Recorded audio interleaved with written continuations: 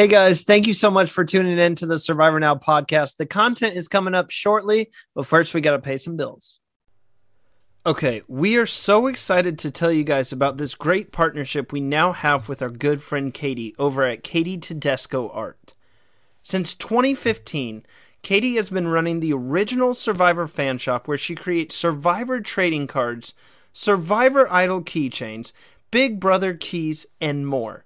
We have been huge fans of hers ever since we started ordering our own items. We're huge fans of the Survivor trading cards. I even got my favorite, John Cochran. You can order them in packs, say an entire season, or you can also order your favorite Survivor Castaways cards in individual packs as well. The items come in a timely manner and are handled with care to make sure you, as a customer, are never disappointed. You can check out all of her cool work over at our Etsy site. The link is in our Instagram bio, so just head on over, let her know Survivor Now sent you, and give her a follow. You can find her on Insta at Katie Tedesco Art. That's all one word, and that's Katie Tedesco, Tedesco Art.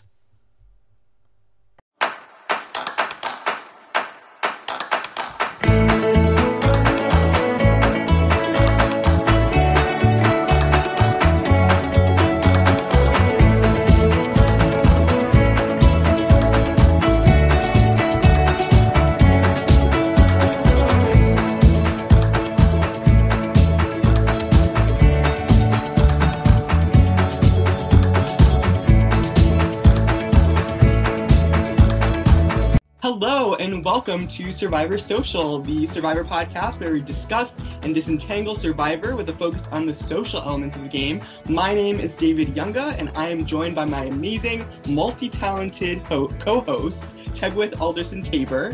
How are you, Tegwith?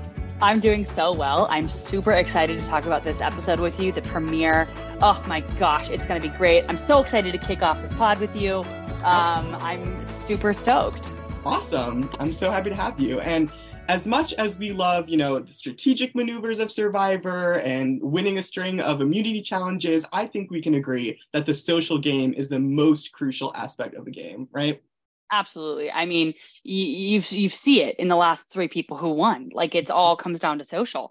I think it's definitely number one in my book, at least. Right. I completely agree. And if someone doesn't like you, it doesn't matter how well you did everything else. They're not going to want to give you $1 million, or say that you beat them. So that is what we are here to do and to discuss the social game, especially. And today we'll be talking about Survivor 44, episode 1, the premiere. But before we begin, make sure to like and subscribe to Survivor Now on YouTube or wherever you are listening. If you have any hot takes that you want to be heard on the pod, send us a message at survivorsocialpod@gmail.com and we might just read them right here. Okay. Yeah, please. We want to hear all of your input, your thoughts. This is a big, fun discussion, and so I need to get other people's input, or else how am I going to know how to make my own opinions? I need other people's opinions so that I can make mine. So you gotta send those in.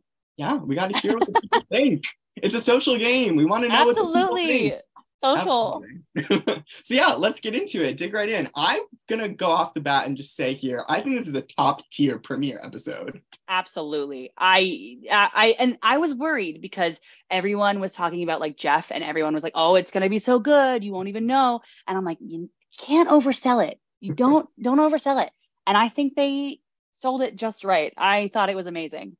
I think so too. I mean, it delivered from every possible way. I feel like in a way they crammed in all of the events that happen into a Survivor season in one episode, which was incredible. I think honestly, it's up there with like Pearl Islands, with Guatemala. It was brutal. You got a lot of great character moments, even in the first few seconds, like that whole clip show of everybody and Carolyn. Oh, Carolyn was just so good. That little bit was so funny. And let me just say, I know that we're here to talk about the social game of Survivor. I just want to say shout out to the editors. I think the editing was so much fun because we get to see these people's personalities. I felt like we saw it like in 43, we saw people's love through the editing. And I really think that, I'm getting to know these people and they're more human because of the editing. So 10 out of 10 work from the editors. Absolutely. And I like that they're breaking the fourth wall. They're being transparent. They're not afraid to show you of the process. They're not just some monolith or, you can't see behind the veil. But now you can really get to know even like the producer's sense of humor or something like that. And it just makes you feel like you're in on the process, which I love. Because Absolutely. right? Yeah. I feel like Survivor Now, even just the pool of applicants and the people who are playing, they're fans. It's for fans, by fans. Like, I love it. Yeah, absolutely. I couldn't have said it better myself. Absolutely. Really, really good kickoff to the season. Seriously. So there we are. We're on the beach.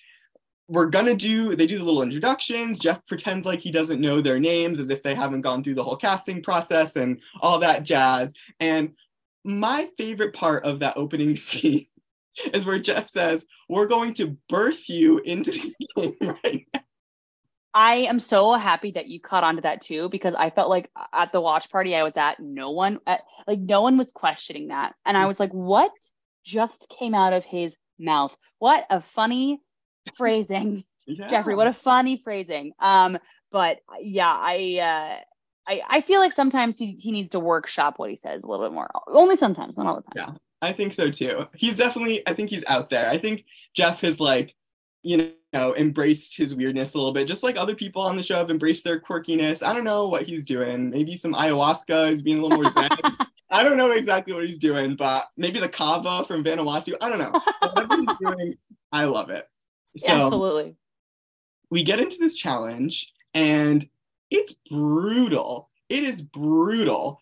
First of all, I know they went with the blood in season 42 as like a fake thing to like cover yourself with, but the mud almost looked worse to me because I knew that it was like actual mud and not fake blood. I don't know. Yeah, it was they got so messy, and I think this is a very interesting way to get people like in on the season. Like, you aren't going to be able to bathe for the longest time, and you're really not going to be clean at all. You hit the beach and you are just as dirty as you can be. And with Bruce's whole injury, I feel like that was very, heartbreaking. That whole storyline to me was really heartbreaking, really hard to watch. Because I just, as someone who personally would love to be on Survivor one day, knowing that all of your hard work, all of the time that you put into it, ends just like that because of your head was maybe 3 centimeters too high or an inch too high or whatever it is. So it was really, really sad. But I wonder, in the premiere or in the previews for the episode, I think it was Matthew was like, if this doesn't bond us, I don't know what will. And so, you do form these bonds with people when something like that happens. So very, interesting roller coaster of a original challenge. Absolutely. And I think that's such a good point that you mentioned, because everyone's going to be bonded from that. It's scary, right? And the Tika tribe, especially, losing someone, spoiler alert, if you didn't already know that, but the fact that he goes, I think that bonds the Tika tribe even stronger because they had a shared, I don't want to necessarily call it a trauma, maybe for Bruce, but it was an intense shared moment. And I do think that does bond people together. So I think maybe the Tika tribe is maybe stronger and better for it in a way. Yeah, it's this has happened a couple of times in the past. David versus Goliath with Pat. Jackson being taken out. Now that one wasn't as gruesome of an injury, not happened there, but there are times, and I do think that you see those tribes really bond from that. So I believe Jackson was what with Marianne and Jonathan and Lindsay, and they were really close the whole time, and then Pat was with David versus Goliath. He was on the Davids, and that they were really, really bonded. I mean, they had that whole thing in the post merge where they all brought their advantages together to kind of make it forward. So I wonder if this is an omen into that. Maybe they're going to be really tight because of it.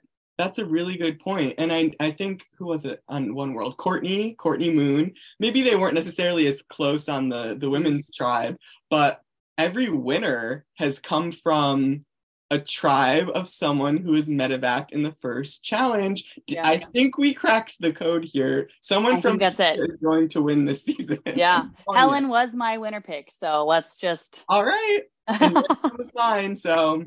Who was yours? Yam Yam. Oh, perfect. Look at that. Look at that. Seriously. And something I really noticed also about the Bruce injury is that Jeff did a few things that I thought were very interesting. First, he complimented Bruce's smile, which was radiant, by the way. But I was like, all right, Jeff, you're really trying to boost people up. And then to up the ante, he said, Jeff, you're going to call the challenge back on. What did you think of that? That was very interesting. I always worry when Jeff kind of puts the spotlight on somebody. So in the past, he has had people at Tribal kind of say, when your fire's out, so are you, or whatever it is.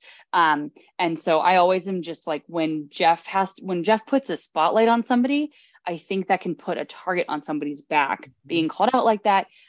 Now, I'm not saying that that's always the case, but I did think it was kind of, it made me smile as a viewer. I liked it. I really thought it was interesting and made me go, that's new. And do I think it really was necessary? I mean, he was bleeding from the head. I don't think he really cared at the moment to call it back into the game. But nice touch. And I liked it as a viewer. What do you think about it? I thought it was sweet.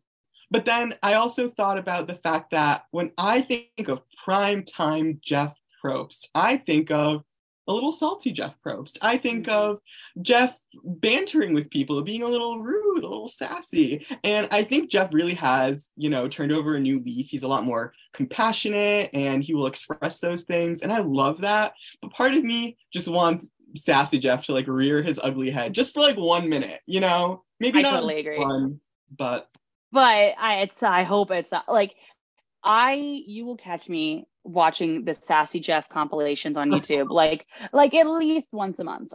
It's just so funny. Like Jonathan getting annoyed by me or whatever he said, it's so funny.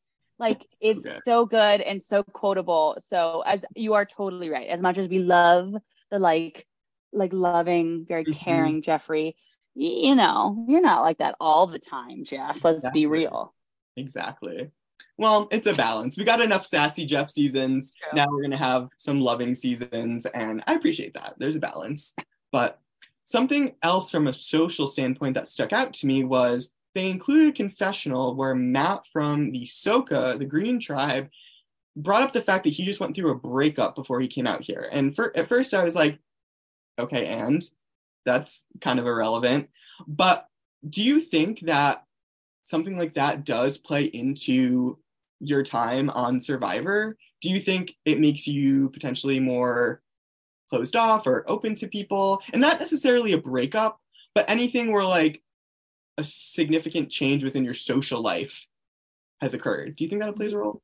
Absolutely. I think it makes you more vulnerable, firstly. You something happens. Now, we don't know what happened to Matt, right? We don't know what was going on, but something ended, right? And a very social relationship ended. And so now I think sometimes when you go through a breakup, you think to yourself oh, was it me? What did I say? What was going on? And I think those things could hurt you in the game of Survivor because I think you overthink. And so my worry is that maybe it comes into play in that way where maybe he gets a little bit too antsy or maybe is a little bit, maybe goes in too hard or something, kind of taking things to the extreme. But I did think it was interesting to add that in there because if you've listened to exit interviews in the past, there have been people who were like, yeah, I just got out of a relationship and I want, but you don't always hear that on the show. So it's always interesting what's added in and what's talked about. So yeah, I thought it was a super interesting thing to be added on there. And I do think it really affects you. I mean, it affects people. Survivor is a microcosm of real life. It's obviously intensified. Everything is put up to 100. Right. And that is a real portion of his life. And so I do think it'll come to play in some way. I think so. And even like you said, decision making could influence decision making. When we saw him have the ability to choose from the bags later on when he went to the island, I don't know what we're calling the island this time, but we're going to call it Bag Island for now. Yeah. Bag Island. So Matt, when he went to Bag Island with the others, he decided, even after he lost his vote the first time, to go for it a second time. And I wonder, is he just feeling more risky? Who knows? But I also noticed that he was having a really great relationship with Franny, and in the preview for next episode, it seemed like there could be a potential showmance flirtationship. Absolutely. I really I think that's almost a definite when you they do tease stuff like that, but and showmances are so not tedious, but it's not the word. It's a very hard thing to balance nowadays. Mhm. The threat of a showmance is enough to be like, oh, that's gotta be Yeah. no. And I just think that's interesting. Like if you think about if Dean and Chelsea had the threat of the showmance in 39 and Chelsea was voted out right then and there. Yeah. Just the thought of it, and so that could be really bad for their game. Mhm. So I do you think it'll actually be a showmance, or do you think they're just like teasing it?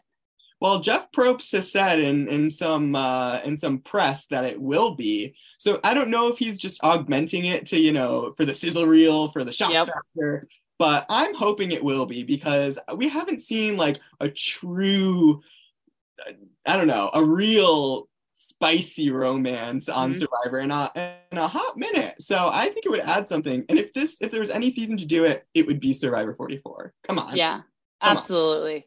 And yeah, I think if it's interesting if you're like, what do you do when you're on that tribe, right? Showmance, it's very hard to hide. You can't really hide on Survivor. You're with these people 24/7, no walls, no nothing. What do you do when because that's gonna be, I mean, that's a hard thing to break up. And when you have that kind of relationship, you do typically do things together. And so Yeah. if they're solid two, in a tribe of six, Mhm. that's even scarier. It is. So very, very interesting stuff, and I just am very interested to see where it goes. Yeah, me too. I love it. And I also love the fact that they're quirky personalities. And I feel like we haven't seen any quirky personalities have a love story on Survivor before. I feel like it's always like, oh, I'm the jock or I'm the pageant person or I don't know. But I love them. And I just think that's a testament to the casting.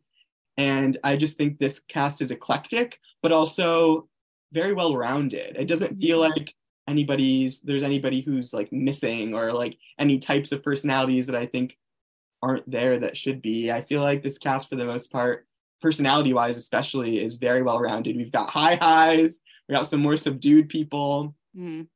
But that does remind me of a point that I want to talk about related to a quote that Danny said in a confessional. So Danny says, everybody on his tribe is socially apt. Like at first glance, there's nobody who's an obvious Frank Garrison from Africa being like, or like Randy being like a curmudgeon or anything. Like everybody is affable. Yeah. And I feel like, yeah, go ahead. Well, I feel like that's with the casting nowadays. Everyone loves Survivor. Everyone who's on Survivor is most likely a big fan, or the majority of them are. And I think it's almost like a Survivor. Maybe nowadays they want good people on the show, and so they want these like well-rounded people on the show, which I think then can maybe make it hard to vote people out, harder than maybe it used to be, because you don't have anyone who's pushing the buttons in the wrong way, or you don't have anybody doing that. And so I do think 44 is a really good season. I mean, a really good cast. And I do think these vote outs are going to be really taxing on people emotionally. Yeah, I think so too. Everybody seemed likable. Everyone had a radiant smile. Bruce's especially, that I will miss. But yeah, I am sort of missing I said that this cast was whole, but I do miss a prickly person every once in a while. But like you said, it's going to make the game a lot harder when there's not an obvious person who's pushing other people's buttons or rubbing them the wrong way. And I think it's going to make this game a lot more challenging because nobody is an obvious annoyance or irksome to anybody else.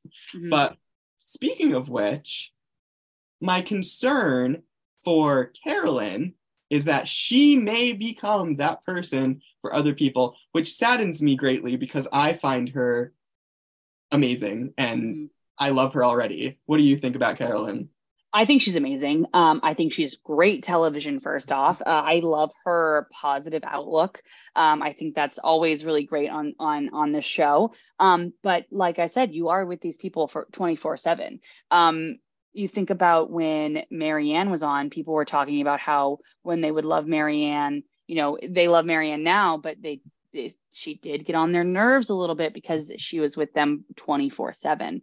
So I could potentially see something being a problem, because if you have too much energy all the time, sometimes when people don't have that energy, and I know this because I was the kid growing up with too much energy, like running down the halls. And when people don't have the energy, they just are not here for that.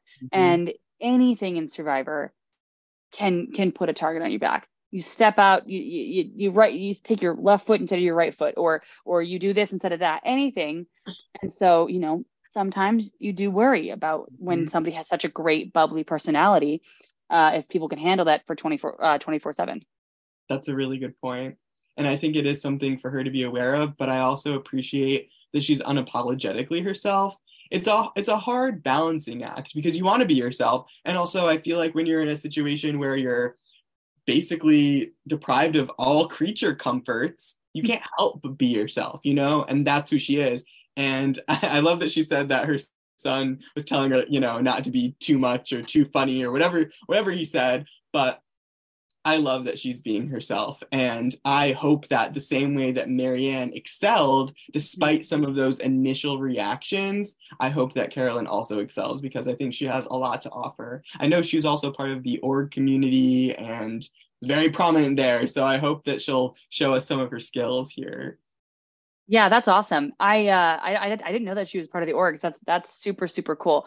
Yeah, I really hope she is able to kind of excel and really kind of, I would love a Carolyn win. I'm not gonna lie. I think that would be a really fun season.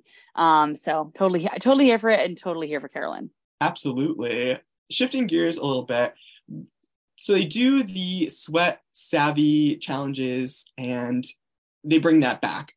How do you feel about this iteration? Do you think this is a more brutal iteration? Well, let me say I did like the whatever one tribe chose, the other one had to do the other. I thought that was super interesting, and I really did like that. The coconut that thing looked brutal. That was like, I do think that maybe saved that coconut thing. Maybe I don't know. I mean, obviously the idol saved Brandon, but I think that relationship with Matt maybe is going to be something that we're going to see further, because one or two coconuts at one time is not that big of a deal, but you over 4 hours, 5 hours, and you have, how many coconuts did it look like they had? Like 50, 60, dragging along the sand. It is brutal. And there is one thing that I wanted to say, and this is not really the social aspect. It does impact it. One thing I don't love on Survivor is things that are brutal just for the sake of being brutal. Like, I don't love the fact that they don't give them food at all, because I think if it is too brutal, or if it is too hot or too cold or too rainy, the social part of the game falters. Because if you can't think, like, you don't have to be 100% on your game, but if you can't think right, then I think that the game, it just won't be there. And so I personally don't feel like the challenges need to be as brutal as they are, because you see people like dropping out and things like the challenge. I'm pretty sure. So at the party, Claire said that challenge lasted for 6 hours, the individual or the immunity challenge, 5 or 6 hours. And that means that you only have a couple of hours to strategize back at the beach. And that is the part of the game that really matters. And so I am not a huge fan of those like really brutal challenges. Which one would you have chose, the sweat or savvy? I say that I would choose the savvy because it's just easier, but I also just think that there's an easier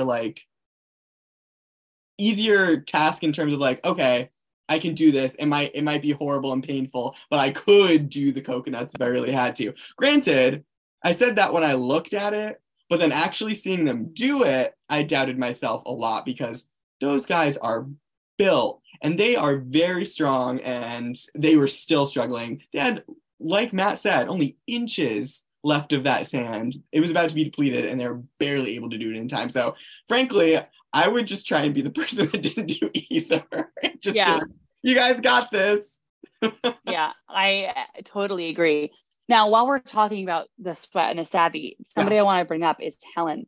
Pardon me. So I don't know if you saw in Helen's preseason interviews, and I correct me if I'm wrong, but I'm pretty sure that she said going into it, she did not want to be perceived as like somebody smart. I'm pretty sure she used the term she wanted to be perceived as a Barbie. And I think that's very interesting because she was the first person to volunteer for the Savvy. And now I just like, it kind of goes into how on Survivor, you can't really, people, when they lie about who they are or what they do, you can't lie 24/7, right? She said she really likes doing puzzles. She volunteered for the puzzle. I think she did all 3 puzzles, didn't she? I believe so. Yes. Yeah. Yes.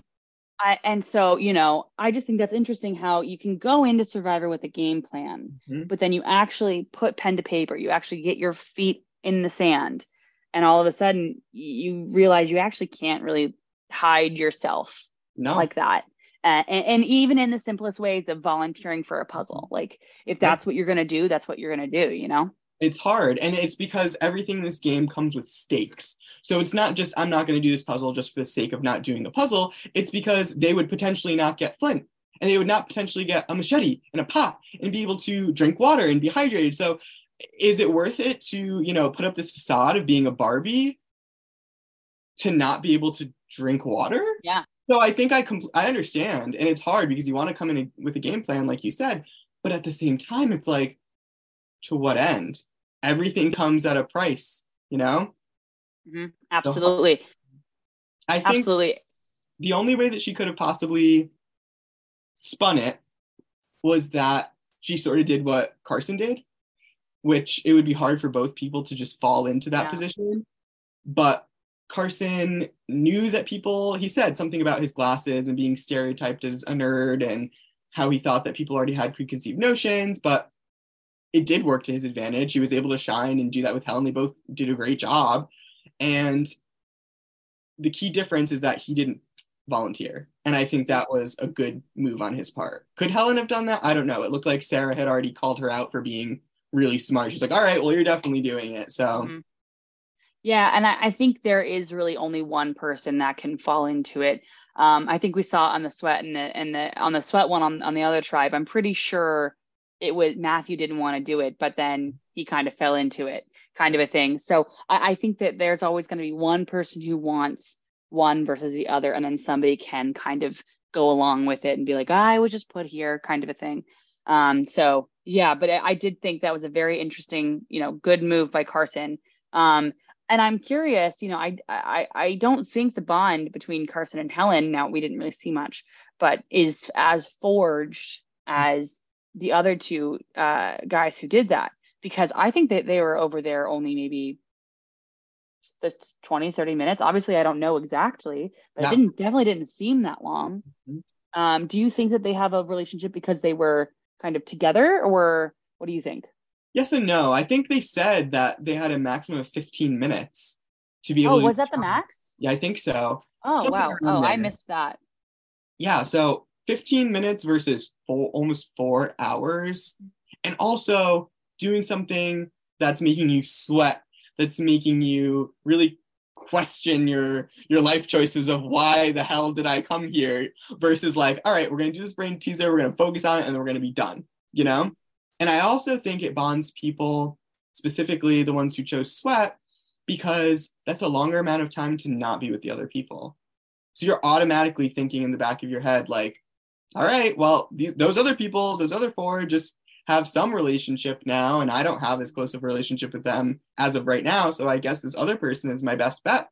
So I got to really try and make the most of it. And they hugged after, I'm pretty sure. Yeah, they did. Yeah, it was very nice. It was very nice. What do you feel? So while we're on that tribe, Mhm. what do you want to talk about the birdcage advantage? Absolutely. Let's get into it.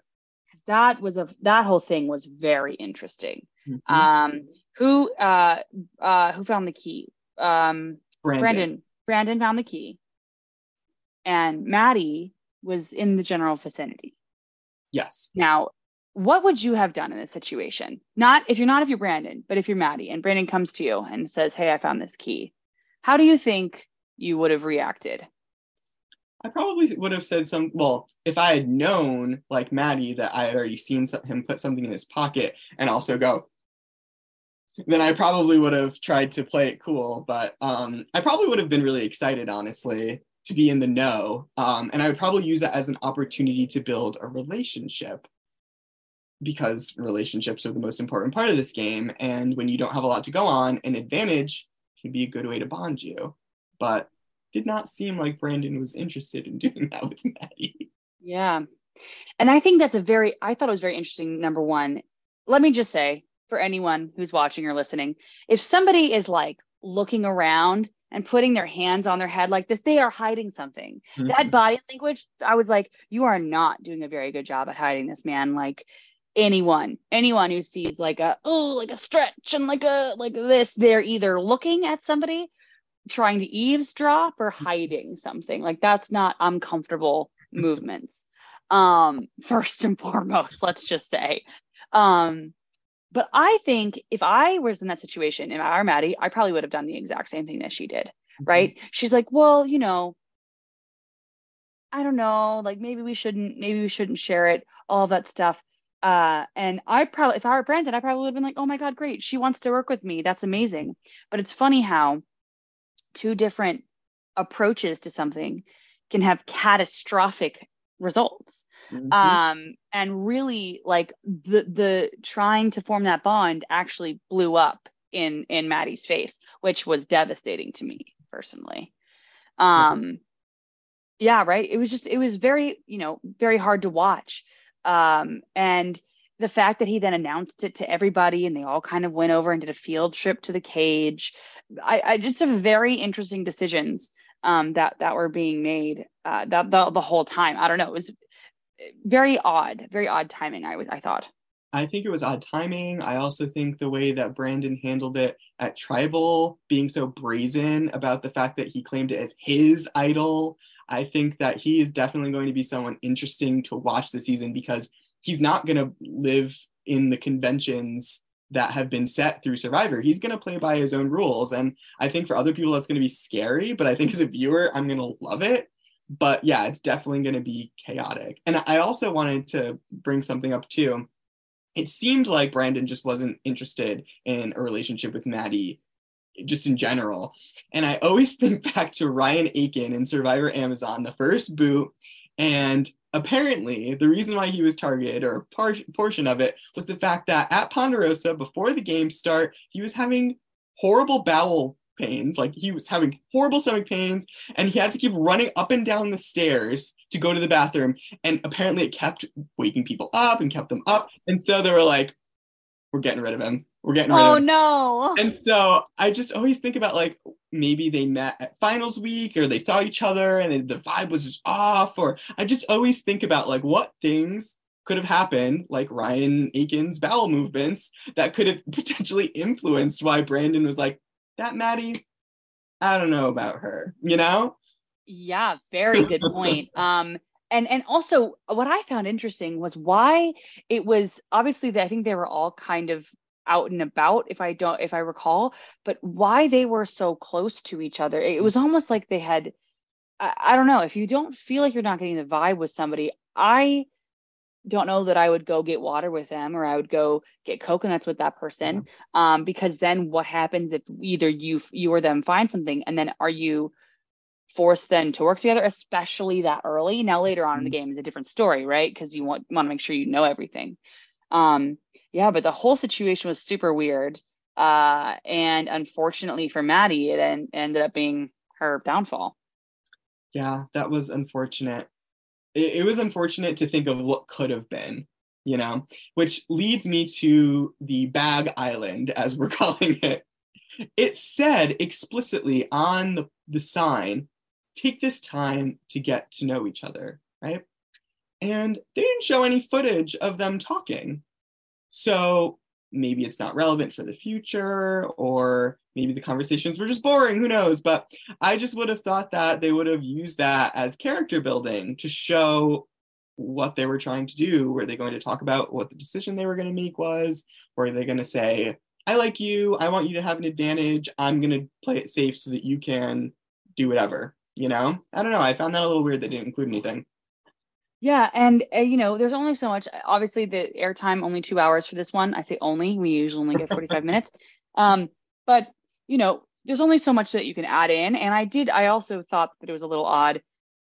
But I'm also in the vein of, I don't love these like island visits, especially this early on in the game, particularly because I think that this is the time when relationships are formed and or broken and or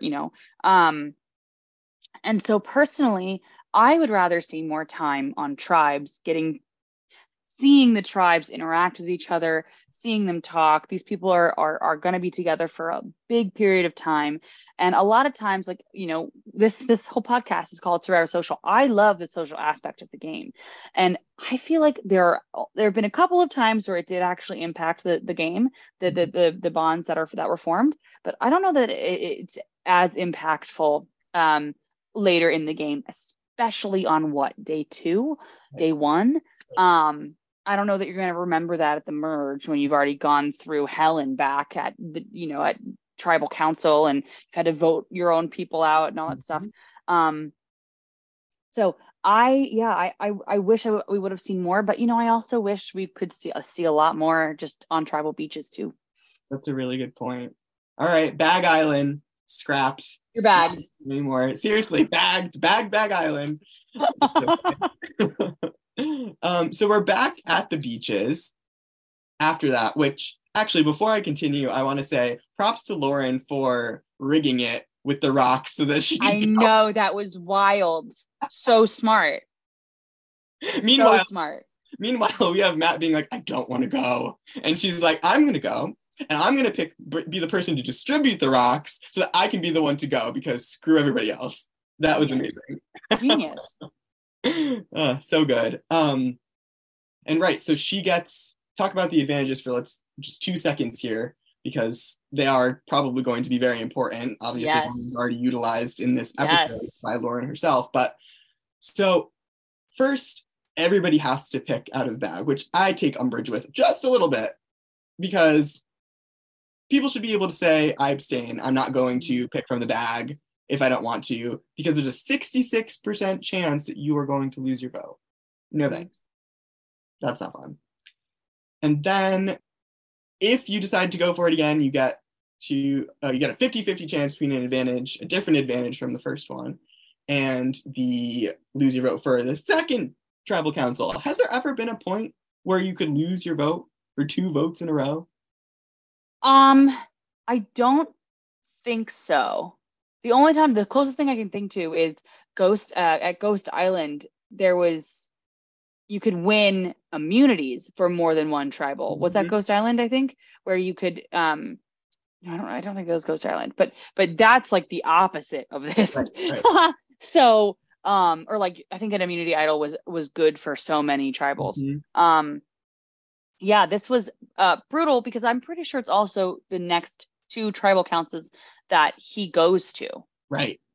So this could have, and this could possibly affect him at merge. Mm-hmm. Like, this is something that could be a problem at merge. Like, what if I could honestly even potentially see a world that Sokka doesn't go to tribal council? Mm-hmm. I don't think that happens. Like, I think that would be hard, but I do see that happening. So then, does that mean that he then doesn't have a vote for 2 votes after merge? That's like, that would be brutal. That would be really brutal. That would be brutal. Matt, you better be working on your showmance with Franny right now. Yeah, absolutely. I kind of agree with, I don't know that I love that they had to draw out of the bag, but I also kind of, when you have something like this, I feel like there has to be some risk involved. Mhm. I always felt it was odd to have the you know, it was kind of like a prisoner's dilemma, but not really. Like it wasn't really a prisoner's dilemma. You weren't really a prisoner. You were more like sort of held captive, but Yeah. you didn't really have I don't know. Yeah, exactly. But I don't know that I love this twist in general, because then in theory there could have been 3 separate advantages in the game. Mhm. I mean, we have 2, that's still a lot. Yeah. And I sometimes throwing advantages at the problem, I don't think that it always fixes it. And so I'm a little nervous about having so many things in play. What do you think about that? I think it's going to get hard to keep track of. I know recently they have, at least for a few seasons, put the advantages next to people's names during confessionals is a really good way to keep track of what's going on. And I love that. However, I just think that the social element of the game does suffer a little bit because people can rely more on, advantages. However, that being said, I think that the inheritance advantage could possibly have some interesting social implications because I'm not sure if I completely understand it. It's a very That's what Sarah has, right? That's what Sarah has? Yes, she has it. And from my understanding, if advantages are played at that tribal, you can then use by someone else, you can use that inheritance advantage and claim them for yourself. It has very interesting social implications because my first thought was you have someone in your alliance that wants to use an advantage. As long as they know that you're going to use the inheritance advantage, you can double up or you can try and team up and power that up together. So if you have those good social bonds, I think that can augment things, but it also paints a target on your back because now everybody knows that you have an advantage. Well, it comes into play. It's like knowledge is power. Knowledge is power. You only have the power if you're the only one with the knowledge, right? Knowledge is power. The downfall is when other people find out about it. And I think that this is something that's going to be very, very similar. I think, I personally think that she shouldn't tell anyone about this advantage at all, ever, even if it's a very, very close group. Because you never know what people are going to do, what words can spread, because the tribe is so small. You tell one person, that person tells one other person, then half the tribe knows. That's true. And you think that you're going to be able to keep that information from the other half. I doubt it, loose lips. And you're, again, like I said, you're with these people. The thing that I think a lot of people forget is that you're with, like, I live with my boyfriend. We are not with each other 24/7. He goes to the bathroom and he closes the door, right? Somebody goes to do laundry downstairs and we're like separated. I go to work, whatever it is, we're not together. Even though we live together, we're not together 24/7. These people are with each other 24/7. They see and hear everything. I mean, most of the time. Right. And so I think, having to keep, and I think it's difficult to keep secrets because, again, you're tired and all this stuff. And so I think it'll be very interesting to see if she shares it. Yeah. Because I don't know. I think it's a big one to share. It is a big one to share. And I like you said, you're with these people. It's hard to keep things when you're under stress and under those conditions. But I also think maybe as time goes on, it'll become easier because maybe people will forget about the fact that she went to this bag island. That's true. Mm-hmm. I also am a blabbermouth, so maybe it's easier to keep secrets for other people, but I kind of just talk. So maybe I'm the problem here. Well, we'll have hope for Sarah. Yes, I do have hope for Sarah. So speaking of Sarah's tribe, back at camp, they have this little clip package of Carolyn just being her quirky self, which I love. And then Carolyn approaches Helen to say, like, no one's coming up to me to make an alliance. Like, what's the deal with that? And I got a very good vibe from Helen. Helen seems like someone that I would want to work with. However, if she looked at me the way that she looked at Carolyn when Carolyn said that, I would have been very leery because she was not buying what she was selling. And you know what? Her name is Helen, and I love Helen Glover, so I'll give her a Helen pass just based on the name alone. But I have to say, I'd be a little skeptical if I was Carolyn. Yeah, I mean, sometimes I feel like sometimes if a question or whatever catches you off guard, yeah, you be able to read it all on people's Mhm. faces. And like, and I think that this is maybe a clue to what we were talking about earlier of maybe people being rubbed the wrong way by Carolyn, Mhm. kind of a thing, oh my gosh. But yeah, I don't know. I also show everything on my face too. So I Oh, me totally too. get, right? Like I've been told that people can tell when I just like have a slight itch to my throat because I have a different way of smiling. And I'm like, firstly, are you obsessed with me? Okay. Okay, back off. But secondly, what? Um, I love but that. and so it just everything amplified, amplified, Yeah. amplified. I totally understand. I cannot, alter my face in any way to try and be stoic or, I'm very expressive. Unless there's going to be Botox injected into me, there's no way that this face is going to stop moving. Okay. All right. But that being said, I think Carolyn is one of those people who you can tell she's going to tell you probably what's on her mind. She's going to be, she might say some things that catch you off guard because she's willing to be more honest than other people will. Like what Helen did, or I'm sorry, what Carolyn did to be so brazen about, like, I don't really think people are coming up to me. Like, what's the deal with that? That's not something that most people would do. So I think that now that you know this information, that Carolyn is this person who's going to sometimes take you off guard, when you talk to her or she comes up to you, like, get ready, put the proverbial, Botox in your face and just say, I'm just going to smile and nod no matter what happens. So hopefully Helen will learn from this because I really, really like her. So I think Well, she'll be can I good. also say, I think that like this kind of, I'm gonna be myself no matter what kind of a thing that Carolyn's doing, I think is a great property in an alliance. A great, not property, a great thing to have in somebody in an Yeah, alliance. Because you will know what they are saying, and what they're saying is actually what they mean and actually what they think. And if they think that it's a good idea, they'll say it, and if they think it's a bad idea, they'll say it. So I personally would take that as a green flag to be like, hey, let's do something. Because you can, maybe not know 100% because you never know 100% on Survivor, but you maybe have the little gears turning that I think that they're always going to share with me what they have, what they don't have, and kind of like, be truthful, which is a rare commodity to find on Survivor. definitely. I think that is incredibly valuable to have in an alliance member. I also just fear that other people will notice that. It's hard because once That's true.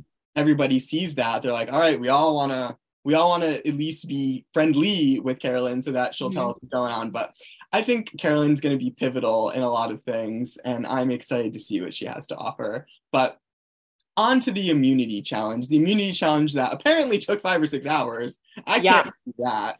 Isn't that wild? Yeah, that is insane. Wait, question. Did Matt from Ratu fall from the rocks prior to the immunity challenge? Okay. Yeah, I think that's why he sat out. I'm Right, pretty right, sure. okay, right, I'm pretty right. sure that's why he sat out because they didn't even discuss who was going to sit out. He just rose his hand. You're right. Okay, thank you. I wanted to bring that up because I think everybody, like the theme of this episode, is that everybody's going full throttle, sometimes in a reckless way. Okay, I'm gonna get really nerdy here for a second. There's some Pokemon moves, some attacks in Pokemon where you do a lot of damage, but it comes at the expense of you hurting yourself. Okay, Mm-hmm. and I think that's what was going on. People were using a lot of reckless Pokemon moves on episode 1 of season 44, and Yeah. I loved that Matt was going for it.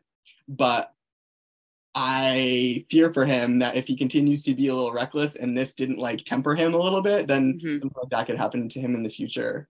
But I do think he's pretty self-aware. I feel like what he was saying when he was talking about after it happened, I felt like he was being very self-aware and being like, I can't believe I did that. I saw this game flash before my eyes.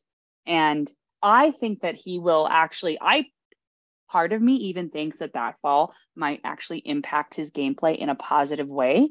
Because I think maybe, it's almost, people say that if you are a returnee on Survivor, you can see when you are kind of the one that's on the chopping block, because you've been through it before and Right. you kind of get the vibes, right? And so that's why they were, people like Rick Devens, when he got voted out and he came back in, people were saying like he was playing like a two-time player because he kind of knew what was going on.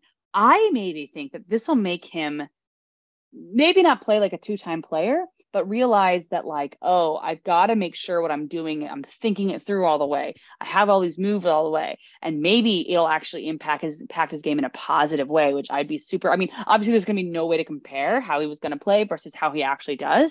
But if I were him, I think that I would maybe think twice if I was going to do like some kind of reckless move and be like, oh wait, actually, I might not do that now. So little thing that where I think something like that could really impact a gameplay. That's a really good point, because when you're falling, when you're shouting there for medical, you don't know the extent to which things will be affecting you, whether you'll need to be pulled or what. So I'm sure he felt like, in a way, this is my second life in the game. I got a second chance already, didn't even have to come back another time, so to speak. But I'm glad that's a really good point. I'm glad that he had a chance to like reassess. And you're right, he did seem to have a good takeaway from it, and I think this will probably temper him. But I will say, for the rest of the cast too, everybody seemed like they were going full. They were shots in the dark, multiple shots fired, idols, you name it. It was wild. But being like heat exhaustion in a challenge, like it's full throttle. Absolutely. Yeah, absolutely, very much so. And speaking of the challenge, and Matt specifically, what did you think about the fact that Claire talked to Matt? I'm sorry, this is amazing. 10 out of 10. This is a good social move. So good. And when I was watching it last night, I turned to my friends and I went, and we almost all said the exact same thing. It's giving Australian Survivor. It's like the cross mat talk. Matt, that's funny. That was an unintentional pun. Is so interesting because she didn't even know his name. She goes, "Hey you." I'm pretty sure she said like, "Hey you guy" or something. And nothing instigated it, right? It wasn't like oh, whatever. Like, we have this common thing to talk about. I mean, they did, but it wasn't like what Brad said, or what's his name said to Brad, like, oh, I like what you said about broccoli. Like, there wasn't something like that to instigate this conversation. She just had that thought. And I think that this is an amazing move. I thought it sealed Lauren's fate. I'm not going to lie. I thought that was Lauren's fate just sealed. But just amazing move. What did you think about it? Same as you. I thought that was amazing. And I also just think that is what it means to capitalize on every single moment, right? You might not be a part of the challenge and not being able to contribute to whether or not your tribe wins immunity, but you can still play your individual game and try and make a connection with people. There is no Exile Island anymore. You can't make the Exile Island Alliance like they tried to do on Tokensheens. It's harder, especially given the precedent of the past few seasons that there are not going to be any tribe swaps. It's harder to make those connections across tribal lines. So for Claire to do that, I think shows that she is actively trying to benefit and better her game every single opportunity she has. So big points for that.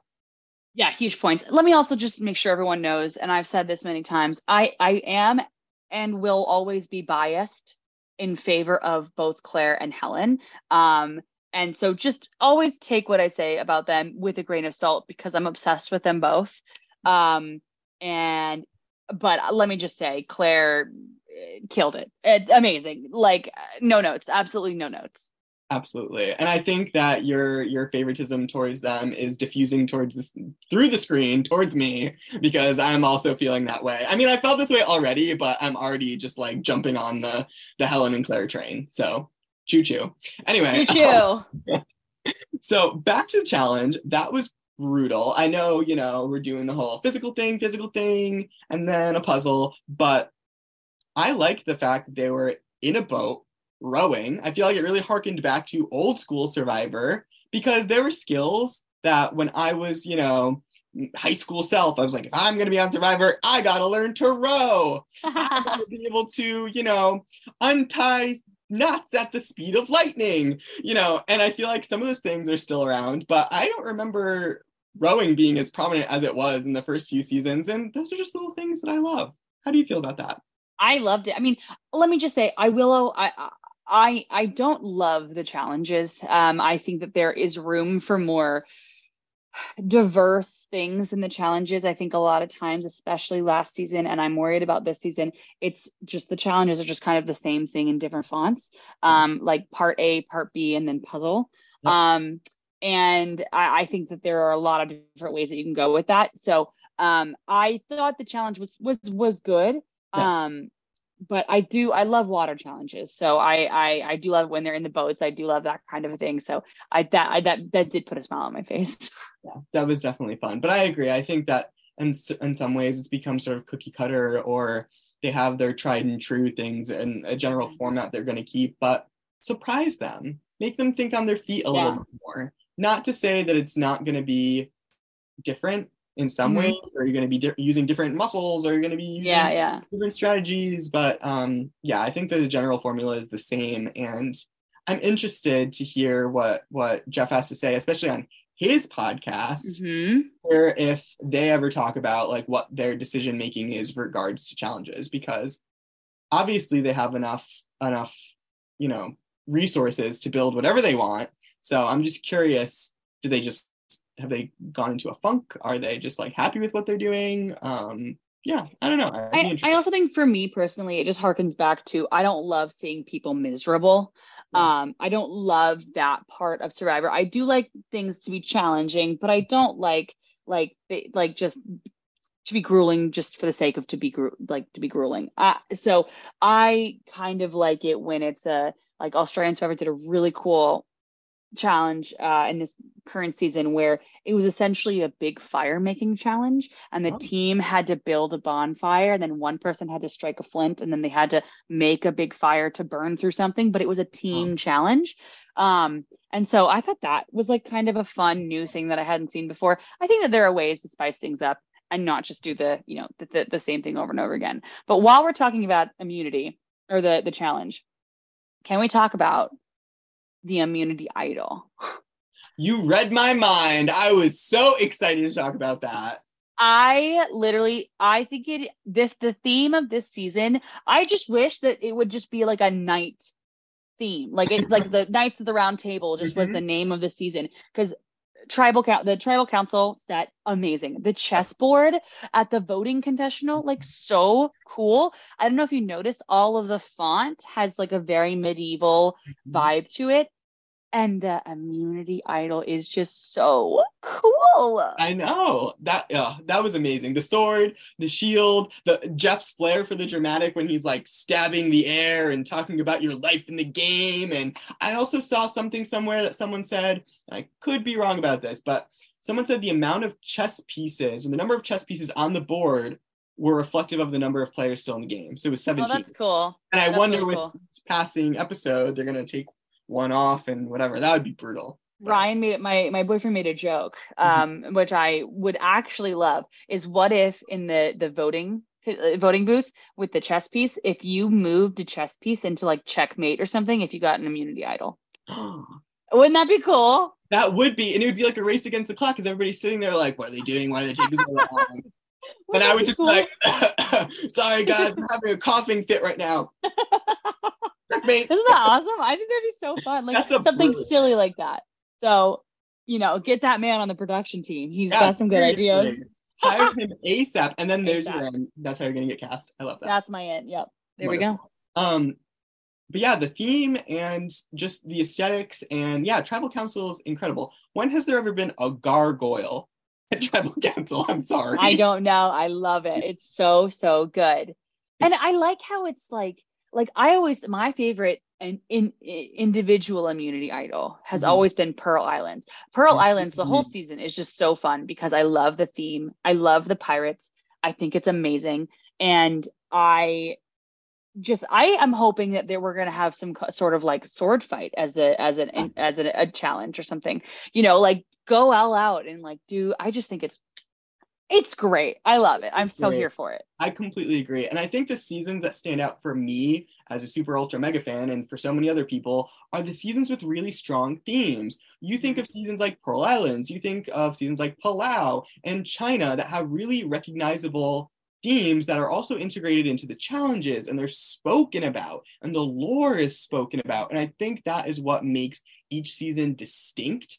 And I think that's something that this season is trying to do with the aesthetic and sort of the medieval and gothic elements of it. But I think honestly, I would be happy if they said it more explicitly. And Jeff was I like, agree. we're bringing you back in time and you're going to have to fight your way to the end. And instead of giving you machetes, we're going to give you guys little swords. And I don't know, maybe not Yes. that. Well, I mean, sometimes I think the show takes itself a little bit too seriously. It is a game. It's a show. Pardon me. It's a show. It's a TV show. Let's have a little bit of fun, you know? Yeah. Like, it's silly, it's gimmicky, and I'm here for it. I love a good gimmick. I love a good gimmick. Me too. So, all right, the challenge ends up being that the Soka tribe wins first. They win the sword or the shield. Which one do they win? Sword. I was curious about this. I actually asked which one do we think it's going to be, and it is the sword. I made a note of it. So, do we think that's a metaphor for the fact that the Survivor producers favor offense to defense? Yeah. I think that's great. Yeah. I think that's definitely it. Definitely. I'm glad you agree. I felt very strongly about this. And then the Tika tribe, which I was very surprised about, to be completely honest, they ended up also winning immunity. So I had that Soka was going to be a very, very strong like beast at challenges. Yep. And for some reason, Orange was giving me Tika, or not Tika. Who was it, Orange again? Ratu, who went to tribal council. I was like, I'm worried about their strength. I don't know why. The whole time I just was feeling the vibes. I was like, I don't know why. I think it was maybe because I felt that Tika was going to have maybe work better together as a team. There was something about like their dynamic that I felt maybe was going to play to their benefit. That's true. I was right. You were right. And I think there's some interesting characters who are fun and bounce off each other. And you're right. Even earlier in the episode when we saw Ratu, doing the whole caged idol thing, and I felt like they were a little awkward. And I felt like there wasn't as much unity and just being on the same page about whatever they're going to do. And it obviously showed at Tribal Council. Oh my gosh.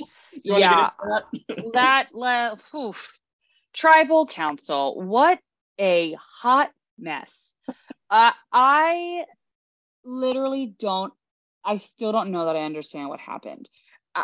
The fact that somebody got voted out with only one singular vote to their name, and the fact that 3 people did not vote is absolutely bonkers to me.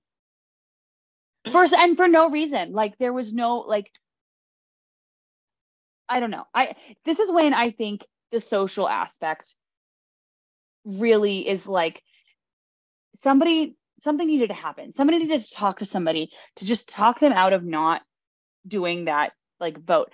I think that in this fast-paced game, I honestly feel like they both did their shot in the dark so that they didn't have to vote rather than actually needing to be safe. And I don't know. And I just am like, I don't know that was worth it. I could be wrong, obviously. I don't know. I just a vibe that I got, but it's a fast-paced game. People will move on. You might not draw the lines in the sand or whatever, but people will move on. I also am confused as to why anyone even voted for Brandon, just because. Do they think just to flush the idol? Do you think? I guess so, but it's just so unclear what everybody's motives are so early on. You have nothing to base it off of. Nothing. Not one vote. Not even a fake vote in the beginning of the season, like Tocantins, where they fake vote out Sandy. They have nothing to base it off of. So why would you go for the person with an idol? I don't know. That to me, when an idol is common knowledge, my gut instinct would be, all right, well, I'm just going to play it because everybody knows I have it and they're going to try and push it. So we might as well. And I'm going to have to go get another one. And this time I won't tell anybody. But I just did not understand the rationale of Maddie and who else was it? Are you talking about Matt? Are you talking about Matt and Jamie who played their Shot in the Dark? No, I'm talking about who voted for Brandon. Oh, that was not Lauren. Who was it? Where we've narrowed it down to who are we forgetting about? Oh, we're missing Kane. Yeah, Kane. It was Kane. Yeah. That I don't know. I do think that there was maybe you can't have blinders on to get somebody out, and I think Maddie had blinders on, and really early on in the game, I really don't think that is helpful. You kind of have to go with the flow, anybody but me, and if you're leading the charge, that might not be the best thing. Obviously, it wasn't for her, unfortunately. I feel like there had to have been a better way to figure this out. I don't know what that is. I don't know what that better thing is. I'm not in a situation, I don't know. I think Matt could have maybe fought harder to get Lauren out. I think he had a very good basis and a very convincing argument to get her out. And so that way I think that he just didn't want to vote against Brandon, but he knew that that's where the votes were going. But I think that there was more convincing, but now that I knew that they've had very little bit of time after the challenge before they went to tribal, I think it affects the way I see this outcome. Because if you only have like 2 hours to figure out what's going on, 3 hours to figure out what's going on, of course you're not going to have the plan together, right? Like it's going to be kind of all over the place because you're not going to have been able to think it through. Yeah. Because it was all over the place. It was. And that makes sense, especially given how little time they had. But I also think, like you said, Maddie did not put herself in the best position the way she handled things. And obviously Brandon is a target for people. He has an idol and everybody knows it. I don't think that Maddie needed to try and convince people to an extreme degree that he was the one in charge of everything and that he was the kingpin. And I think that he already put that target on himself. So she didn't really need to do that very much more. However, I do agree with what you said before about Lauren could have been a good person to target because she does end up using her bank vote advantage. So, and she gets off scot-free. No one even voted for her. There wasn't one vote for her. So she has 2 votes going forward, and Matt could have potentially used the information that he gained from Claire. Great player, Claire. I'm already feeling brainwashed to be in the Claire club and I'm loving it. Yes. But yeah, that could have been an opportunity to take out Lauren. And I think this is going to give Lauren momentum and Matt might look back and say, oh crap. Yeah. Now, let me just say, I actually think that Lauren's going to be a really great player on this season. I think that she's already made some very strategic moves, and I don't know if her social game is there all the way yet. I feel like I haven't seen enough of it. But I do like the strategic moves that she's making with, being able to rig a vote, being able to, successfully dodge and maneuver and successfully lie about something or not so successfully lie. And so I am excited about her prospects in the future of the game. But I also was excited about Maddie. I think Maddie would have had a really great, I feel like we did lose out on seeing a really good player play Survivor. But that is the problem with these seasons now. The problem in air quotes. It's not really a problem because they're all so good at it. And so the first person out a lot of the time is still a very good player. I had the pleasure of talking to Zach a lot the other day, and Zach was the first person voted out of 42. And he knows everything. Like, he would have been such great television and such a good game player, but the chips sometimes fall that way, and unfortunately it was Maddie on the losing end and me. I'm really sad about it. Yeah, absolutely. I completely agree. I think everybody on this cast has a lot of potential. Sometimes it's just one scene is all you need to just fall in love with a character immediately. Like when Lauren said she rigged that to be able to just pick the stone to be able to be the one to go to Bag Island, I was like, Lauren, you already have my respect. That's amazing. Yeah. And that's exactly also how I felt about Maddie too. I just loved her personality. I thought she was very endearing. I saw a lot of myself in her in terms of like going really hard, because as much as I say from an outside perspective that maybe that wasn't the best way to handle a situation with Brandon, I probably would have done the same thing. Yeah. You know, I would have been so hindsight's excited. always 2020. It's really easy to be a Monday night coach or whatever the phrase is, Monday night quarterback, where I'm like, oh yeah, they should have done that. Well, yeah, obviously they know that they should have done that, but they didn't. And Nope, you probably exactly. wouldn't have either. Exactly. So nothing but love for Maddie and nothing but love for Bruce. Both of them, I think, Yeah. would have been magnetic and electric, and I would have loved to see them more on our screens. And hopefully we'll be able to. I know there was some whispers in the wind about Bruce potentially returning, which is super exciting. I hope for his sake he's with a newbie cast, because I think that he would be on an equal footing with people, because let's be honest, he made it through a part of one challenge. I don't necessarily think that qualifies him to play with, not in a bad way, but I don't think that qualifies him to play with, you know, juggernauts who have played 3-4 times. Yeah. I agree. I totally agree. I think I would. A lot of people are saying that they want to do another, like the internet is saying that maybe another Philippines kind of a vibe, because there are now 4 people who have gone out before the first tribal. Yep. And that would and so that could be, you know, maybe 2 tribes with 2 returnees, or 4 tribes.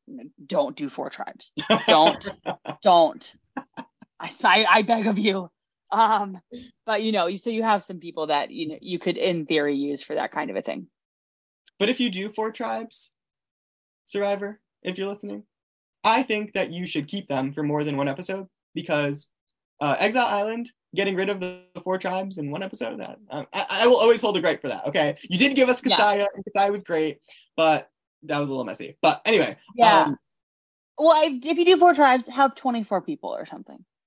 That's a lot to watch. I know I'm not yet an Australian Survivor, you know, viewer, fan, addict, whatever you folks call yourselves, but I know that there are a lot of people on the screen at once, and I feel like personally I would have a really hard time keeping up with that. Well, they still have the theme song in it with all the names, so you do have a little cheat. 7 hours? It's about a 4-hour. It's a 4-hour movie.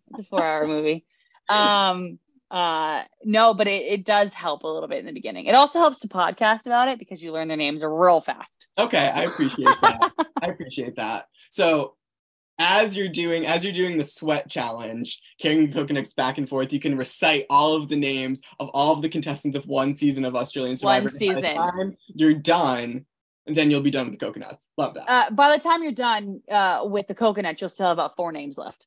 Okay, perfect. All right. You probably won't be able to say them because you're gonna be really tight and sweaty. Exactly. That's besides the point. So we've come to the point in this episode where we award a very special award, 2 awards actually, and because this is a social podcast about the social element of Survivor Social, we are going to award the Social Butterfly Award each episode to the player that we found to be the most competent at the social game. And we're also going to award the Driver of the Social Struggle Bus Award. And we say that lovingly. You know what? Sometimes you just wake up on the wrong side of the bed. Sometimes you just aren't getting the social cues. I've been there. We've all been there, right? But this gives you a lot of opportunity for growth, right? But let's start on a positive note. For Social Butterfly Award of the Week, I personally would like to award that to Claire. Absolutely. Singular conversation. Are we in a consensus there? Literally, I was going to say guess who do you think it's going to be for me. Absolutely, it's Claire. You know, she is such a social person, and she is going to kill the social part of this game. And I think that how she talked to Matt, whatever, is just such an amazing move. You're building bonds. A 10 out of 10 move. I love it so much. Absolutely. Maximizing your time, saying it with a smile, getting in there before other people can. I love it. And then on the opposite side of the spectrum, who do you think, Tegwith, would be the driver of the Social Struggle Bus this week? So here's the thing. I feel like the first episode is really hard to gauge, because I think everybody is kind of in that. I think there are very few people who are shining in the social aspect in the first episode. And I think most of the people are, find it. It's like your first day of summer camp, right? You're filling in the waters, you're doing all that stuff. That being said, I think it comes down to the people that went to tribal. And I personally think it's either Brandon or Jamie. And I think, and I'm honestly erring on the side of Jamie even. And my reasoning for this is because I think from what we saw, and correct me if I'm wrong, a lot of the conversation was, I'm just going to play my shot in the dark. Right. Yep. And it's not, you're not really a part of that conversation. And I think that that's not a helpful thing in an alliance member, in somebody on your tribe. You want somebody that you can talk things through. Right. And that is a very social part. Yes, it's strategy, but it also is all based on social. And so I'm a little nervous that because she just was like, I'm going to play my shot in the dark, that could paint a target. Now, the reason why I'm not saying Matt for it is because I don't believe that he really announced that he was going to play a shot in the dark and he was removing himself from the conversation. I still don't think that's a great position for him to be in. But I think it has to do with how it was handled. So that's why I'm a little worried for Jamie. Yeah, I'm worried for Jamie too. That is a very good point. I was also going to say Jamie, and only because in her confessionals, she was completely bubbly and effervescent and so warm. And I feel like I didn't necessarily see that same sparkle, that same shine when she was talking to other people about strategizing and what her plan was going to be, or her lack of plan and just playing the shot in the dark. So she just left me wanting more, and I wish she just delivered more. And I hope that she will be able to deliver more and that she doesn't get too comfortable in the driver's seat of the social struggle bus. But I'm worried that she's almost too nice, because she seems so bubbly and kind. Yeah. And like, if you're too nice and you don't want to make the moves, then that's not really what Survivor is. So part of me is worried now, but here's the thing. I think we could see her blossom. Maybe she's just uncomfortable. Maybe she could get used to having to vote people out, the sad reality, right? And so maybe once that happens, she'll be able to blossom and actually create these bonds that I know that she's capable of, because I felt a connection with her on the TV screen and I've never met her. You know what I mean? So Absolutely. She's obviously capable of it. It's just, I just didn't see this first episode. Definitely. I think she's capable of a lot. And we'll see what happens and what transpires next episode. It's going to be really juicy. I'm so excited to dissect more and understand what's going on socially more than anything else of what's going on with season 44. So we encourage you to like and subscribe to Survivor Now on YouTube and whatever streaming apps you're using. And again, feel free to send us a message at survivorsocialpod@gmail.com, and we will definitely be reading your questions. I am David Younga, and I'm joined with the amazing Tegwyth, and we will see you next week. Any closing remarks, Tegwyth? Anything you want to leave our listeners with? I think the only thing is, this show's called Survivor Social, right? So find us both also on social media and reach out to us if you have any questions and anything. Email us, reach out to us on social media. I'm on TikTok and Instagram. Do you have social media, David? Yep, I'm on Instagram. You can find me at Ecologist David. Send me a message. I love to chat to Survivor any and all times, all hours. Absolutely. And I'm on Instagram, I'm at Tegwyth, and on TikTok, I'm at Survivor_simulation. But if you look up Tegwyth, I'm the only one that pops up. So, social, we want to talk about it. We want to talk about Survivor with you. So please reach out, send us some questions, and we can't wait to move forward with everyone.